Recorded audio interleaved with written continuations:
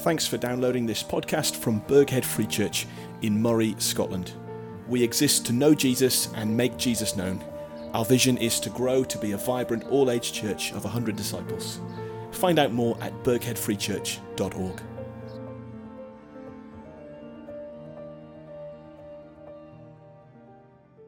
Our reading is from God's Word, the book of Mark, verses 1 to 13.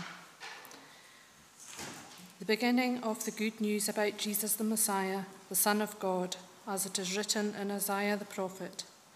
I will send my messenger ahead of you, who will prepare your way, a voice of one calling in the wilderness. Prepare the way for the Lord, make straight paths for him.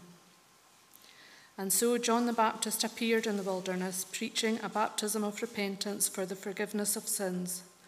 The whole Judean countryside and all the people of Jerusalem went out to him. Confessing their sins, they were baptized by him in the river Jordan.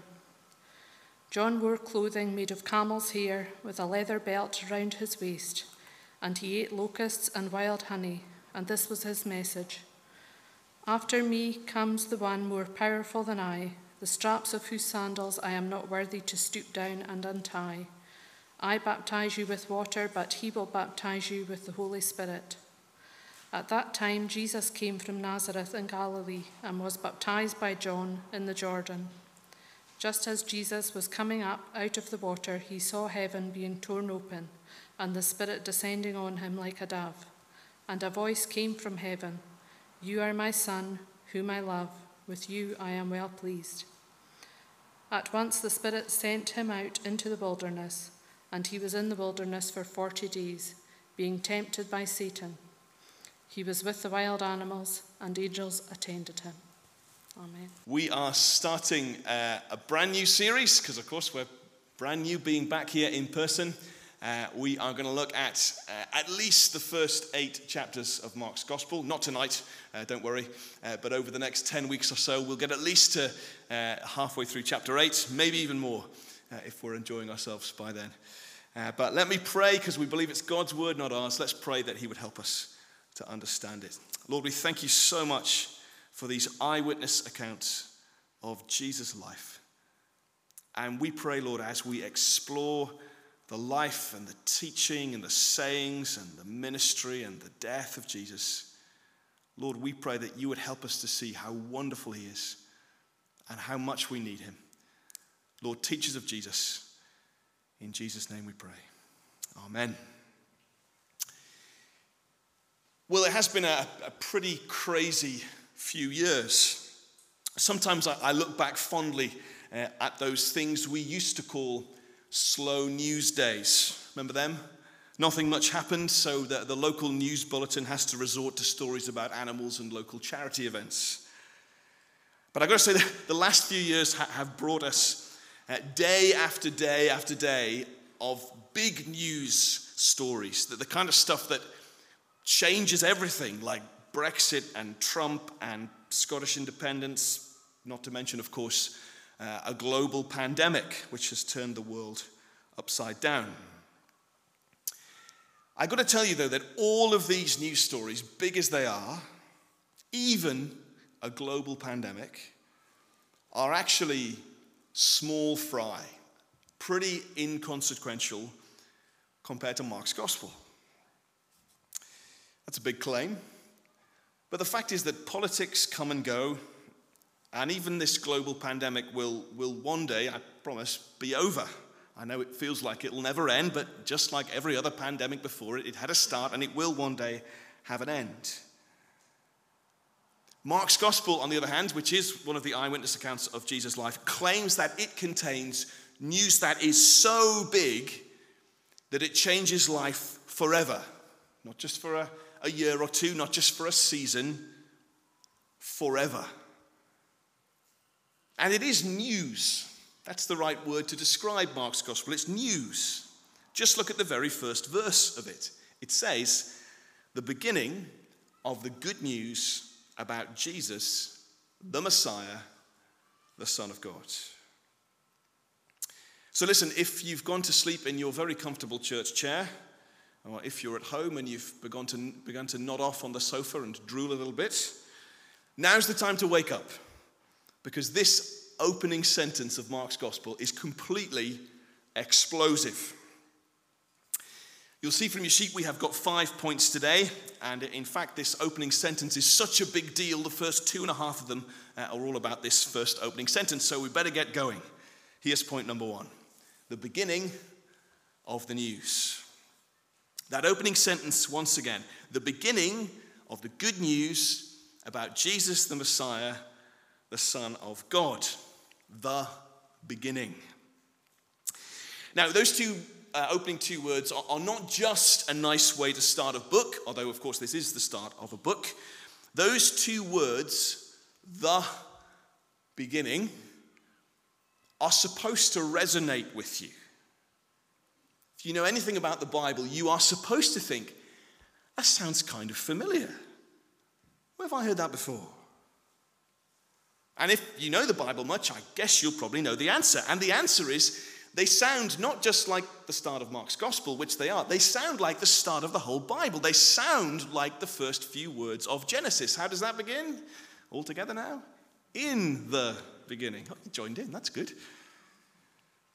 So here's the question. Why does Mark start this book that way? The point from those very first two words is that the stuff that Jesus has come to do, that we'll meet in the Gospel of Mark, is so significant, it creates a whole new beginning. The word of new life and of recreation that Jesus has come to do in your life, that we'll read about in Mark, is every bit as significant as the creation of the universe in the first place. He's saying, you've heard about the creation of the world, but in Jesus, here comes a new creation. Because of Jesus, a new age have come. A new start is here. Because of Jesus, the whole creation, which has fallen into sin and death and darkness, is going to find a rescue. In the beginning, Mark says, strap up, hold on tight. Here comes a brand new beginning. The beginning of what, though? Well, read it again. The beginning of the good news. And so we've reached point 2. See, you thought there were 5 points and you'd be here all night, but we're at number 2 already. The goodness of the news. Here's a little look behind the curtain, bit of insight here. Everything Mark is going to tell us about Jesus in this whole book could be summed up under 3 headings. 3 words, in fact. Identity, mission, and call. So Mark's going to speak about who Jesus is. That's identity. And what Jesus has come to do. That's his mission. And thirdly, what does it mean for us to follow him? That's his call. Identity, mission, call. And you could probably open the Gospel of Mark and put your finger randomly down on just about any verse and find that that verse has something to do with at least one of those 3 things, identity, mission, or call. And Mark says all of that adds up to really, really good news. In fact, to be completely honest with you, that English phrase, good news, doesn't really do it justice. You know, we tend to say, good news, I found my false teeth. Or I've never said that, I have to say. Or good news, I got into the university that I wanted. Now, don't get me wrong. I'm sure if you've lost your false teeth, that is good news. But the gospel is an announcement of good news, big news that's on a completely different scale. It's really significant and it's really good. Why? Well, because of what Mark says next. The good news is news about Jesus. Now, Jesus, like most names, is a name with a meaning. I'm not sure if some of you here have had to name children when you've had them. It's always wise to look at the meaning of a name before you decide you want to give it to your little bundle of joy. Anyway, the name Jesus is really just a form of the name Joshua, and that means God saves, or God is salvation. So this is big news, and it's good news because God has come to save us. We're going to get back to that point in a moment. But now here's something else to notice. This is point 3. The news is not new. So yes, Jesus is going to bring a whole new beginning. Yes, through Jesus we are going to see the big new thing that God is doing. But Mark's point here is that the arrival of Jesus, it hasn't come out of thin air. No, it's part of a much, much bigger story. The arrival of Jesus is part of God's big unfolding plan. The news is not new. And you can see that in a whole bunch of ways. Firstly, see, and we're still in the first sentence, by the way, see that Jesus is called Messiah. Now, that word Messiah is just the Hebrew form of the Greek word Christ. Messiah and Christ, they have the same meaning. And both of those words mean God's chosen king. Or we might say God's anointed king. Now, did you know there have been other messiahs in the history of Israel? Did you know that? Other kings like King Saul, King David, King Solomon, and so on, they would sometimes have been given the title Messiah or Christ because, well, in a much smaller way, they were also God's chosen kings, chosen at a particular time for a particular role. But in the big unfolding plan of God, all of those kings who were sometimes called Messiah or Christ, they were really just like signposts. They pointed on to the real deal.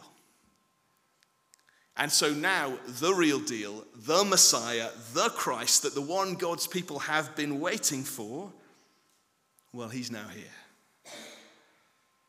And in fact, this whole section of Mark's Gospel, the bit that we're studying, that ends in chapter 8, verse 30, it winds up there with Peter, who's one of Jesus' disciples, finally understanding and believing that Jesus is the Messiah or the Christ. So in a way, that's the theme of this whole first half of Mark's Gospel. Who is Jesus? He's the Messiah. He's the Christ. The same is true of the next title that's given to Jesus. Did you notice? He's called Son of God. And actually, that's a title that has a kind of double meaning that you might not expect. Did you know that human kings in the Old Testament were also sometimes called Son of God? It's funny, isn't it? When we use the word son, I suppose we mean it in a kind of biological sense. So I could say, Jamie, who's here tonight, and also Cameron and Alex, they are my sons in the biological sense. But in the Old Testament, that phrase, Son of God, was sometimes used in what you might call kind of a more functional way. So to say someone is God's son, well, you might mean by that they're God's man on the ground, God's man in the action, the one who's there to do God's will. And of course, that was true of kings in the Old Testament, or at least it was supposed to be true of them, true of someone like King David, for example. But here Mark again is saying something of a whole different scale is happening now. He's saying, listen up. Jesus is now God's son, God's man on the ground. He's the one here to enact God's plan. But of course, Jesus, unlike David, well, he's the Son of God in every sense of that word. And again, more on that in a moment. We're still on point 3. The news is not new. We've reached letter C, if you're following on your sheet now. Old Testament quotations, and you'll be very pleased to know we've made it all the way to verse 2 of this passage now. Mark announces big new news about Jesus, but then straight away, it's really weird. Verse 2, he quotes ancient prophecy. As it is written in Isaiah the prophet, I will send my messenger ahead of you, who will prepare your way. A voice of one calling in the wilderness, prepare the way for the Lord. Make straight paths for him. Now, if you want the details, this quote is actually a bit of a mashup of some material from Isaiah and some from the Old Testament prophecy of Malachi. And by the way, if you're wondering why Mark just says it's from Isaiah, and you're wondering if Mark doesn't know his Old Testament very well, you can be assured Mark knew the Old Testament a good deal better than any of us. It just happened to be a common thing to do. If you were going to quote from two books at once, you would just name it by the bigger book, in which case this is Isaiah. Anyway, both books, Isaiah and Malachi, they had a message about a messenger. They both said that someone would come just before Jesus arrived to get things ready and to prepare the way. Isn't that amazing? These words in these two prophecies were written hundreds of years before Jesus, and they point exactly to the events that now unfold. And the messenger in question, of course, is John the Baptist. And we're getting to him in just a moment. But quickly, before we do, it's just worth exploring these two quotes from Isaiah and Malachi. And while we're doing that, here's a tip for you if you're reading the Bible on your own. And if you find, which you often will, that the New Testament quotes from the Old Testament, it's always worth looking up the Old Testament passage that they referred to, because often, like here in Mark, you just get a short snippet of it. But it's often worth looking up the whole passage to see what the New Testament author had in his mind when he was referring to that.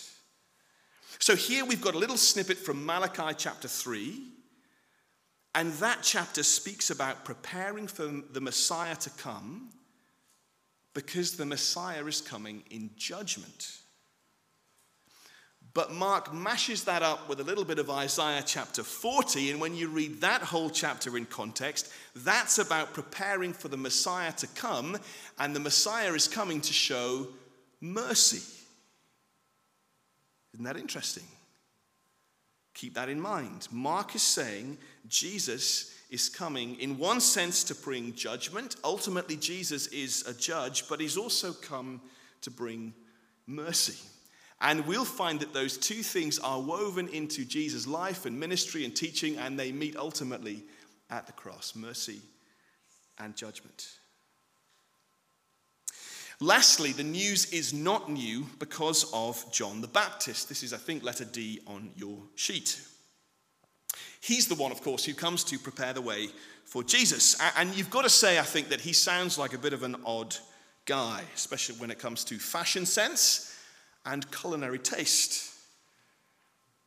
Verse 4, and so John the Baptist appeared in the wilderness, preaching a baptism of repentance for the forgiveness of sins. The whole Judean countryside and all the people of Jerusalem went out to him.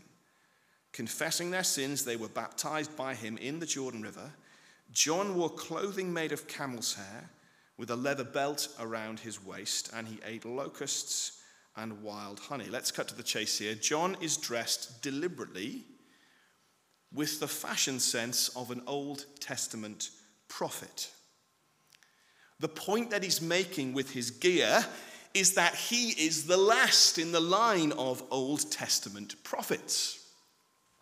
Now, in the Old Testament, prophets by and large did two things. You might call them forthtelling and foretelling. So forthtelling means just speaking and teaching and applying God's word to the people. I suppose that's what, in a sense, I'm trying to do tonight.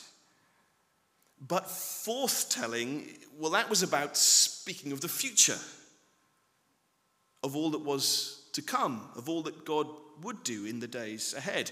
And John is the last in a long line of these prophets who are pointing ahead to Jesus, but John's the last because Jesus is now here. I wish we had more time to spend on John. He is a great, great man. He does amazing things. He's full of conviction. He speaks truth to power. Elsewhere in the Gospels, Jesus will call John the greatest man ever born of a woman, which I think is just about the highest praise you can get. So John is astonishing. But here's the thing. Here in Mark chapter 1, when John is compared to Jesus, John pales into insignificance, which of course tells you something about the greatness of Jesus. After me, verse 7, comes the one more powerful than I, the straps of whose sandals I am not worthy to stoop down and untie. I baptize you with water, but he'll baptize you with the Holy Spirit. So, the news is not new, but number 4 now. The news is all about Jesus and his mission. Because that's the next question, isn't it? What has this Jesus, this Messiah, this Son of God, what has he come to do? It's kind of a grand arrival, but what's he here for?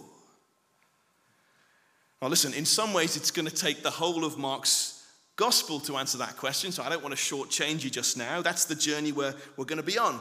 But right here at the very start of the gospel is a massive clue as to why Jesus had come. Did you notice all this stuff about baptism? Again and again. Baptism. Verse 4, John is preaching a baptism of repentance for the forgiveness of sins. So the heart of it is this. Jesus has come to do something about our sin problem. The heart of the human problem is the problem of the human heart. All of us have rejected God and broken his law. That leaves us guilty, and we know it, if we're honest with ourselves. And isn't it interesting?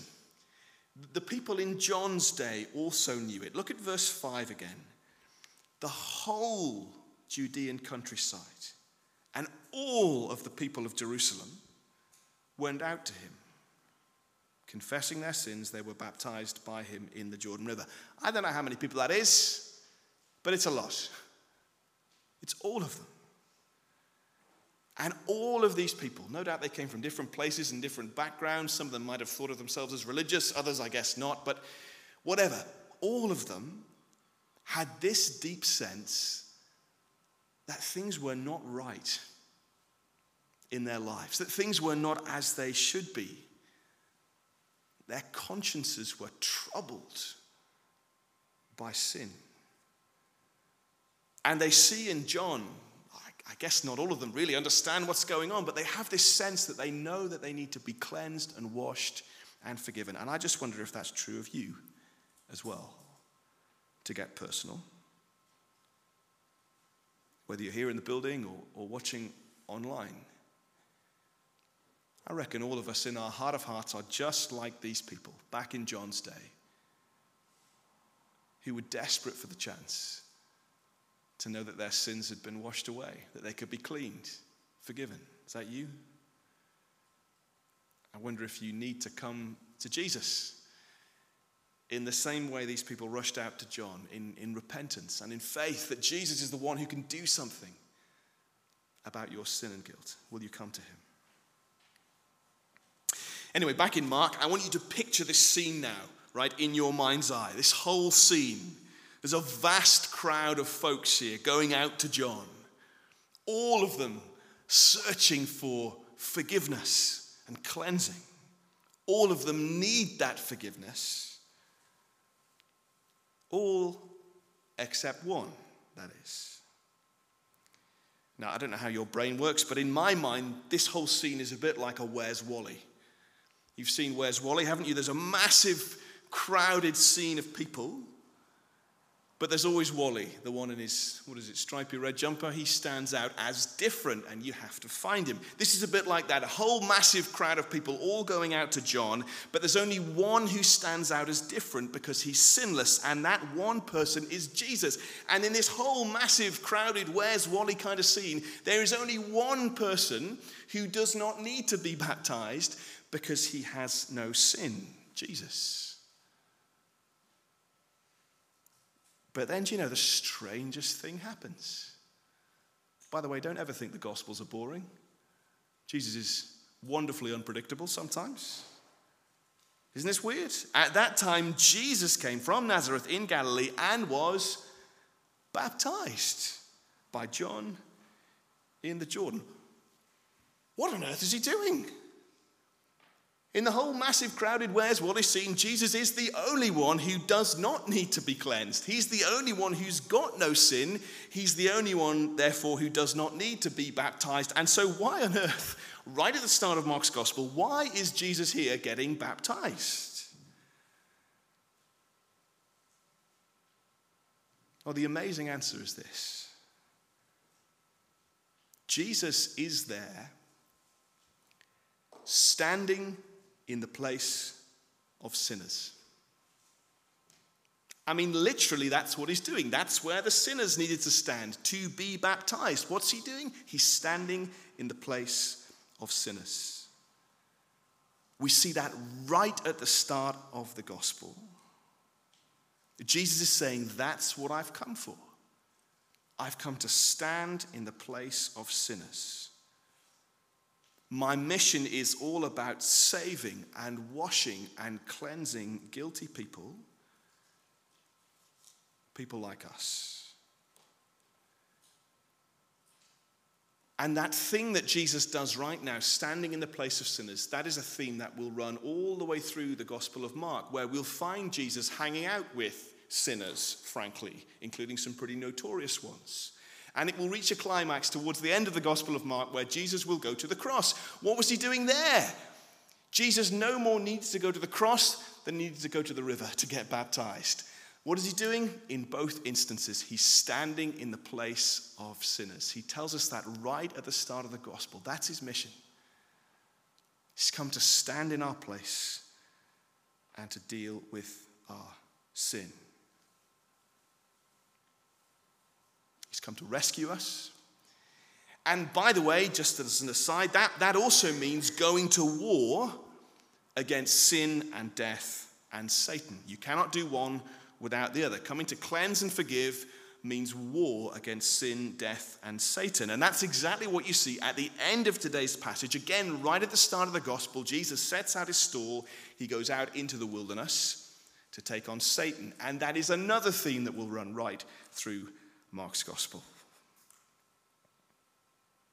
But there's just one last moment in these first 13 verses that we just have to mention. So here's point 5. The news is all about Jesus and his identity. Look at verse 10 now. Just as Jesus was coming up out of the water, he saw heaven being torn open and the Spirit descending on him like a dove. And a voice came from heaven, "You are my Son, whom I love. With you I am well pleased." So we've seen that Jesus is the Messiah, God's chosen anointed king. We've seen one half of what it means for Jesus to be God's son. He's God's man on the ground, here to fulfill God's mission, just like, I suppose, other Old Testament kings were. But now we see that Jesus is so much more than any of the kings who came before in the long line of succession in Israel. Here's an amazing moment where we see all three persons of the Trinity. The Father speaks, the Spirit descends, and the Son receives the affirmation. Now, thousands and thousands of words have been written about these couple of verses. There are probably millions of things we could say about it, but we'll just make do with one thought for now.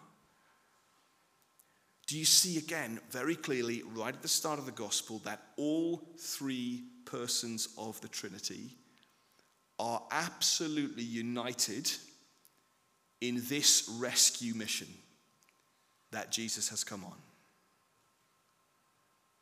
The Father is not some angry, distant God who wants nothing to do with this funny plan of salvation thing. No, he sends the Son to fulfill the longing of his heart to rescue his people. And Jesus is not some sort of unwilling participant who's bullied into being sent to suffer and die against his will. Not at all. The Son is absolutely in on this plan as well. He comes willingly to rescue his people. And the Holy Spirit is not some kind of weird, uninvolved afterthought. From the very first moment of his earthly ministry, the Spirit descends on Jesus, who's taken on flesh, to equip him and empower him for all he's about to do. The big point is this: see that Father, Son, and Holy Spirit are completely united and committed to this plan of rescue. Isn't that good? Which means your God is in every way absolutely committed to rescuing you and saving you from sin. That is the mission we're going to explore over these next 10 weeks at least, and maybe more if we're enjoying ourselves. We've begun our journey through Mark. I hope it's spoken to you tonight. But for now, let's pray together, shall we? Maybe we'll just take a moment to be quiet. It's easy to fill our service with lots of talking, lots of words. Maybe we can just reflect on what God has been saying to us.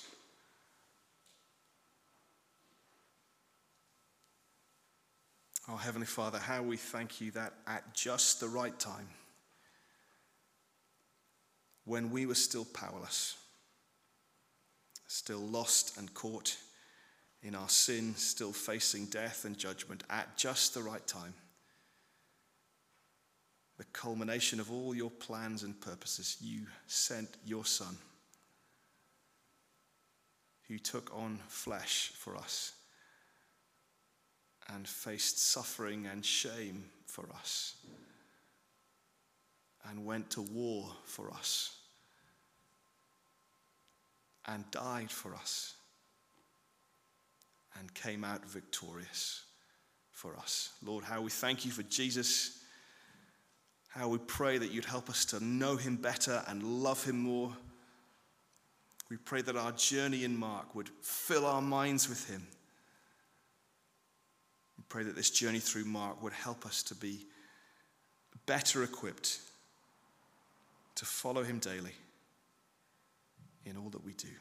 In his name we pray. Amen. Thanks again for listening. Please feel free to share this podcast. And if you'd like to be up to date with each week's talk, why not search Birkhead Free Church on your favourite podcast app and hit the subscribe button. For more information, go to birkheadfreechurch.org.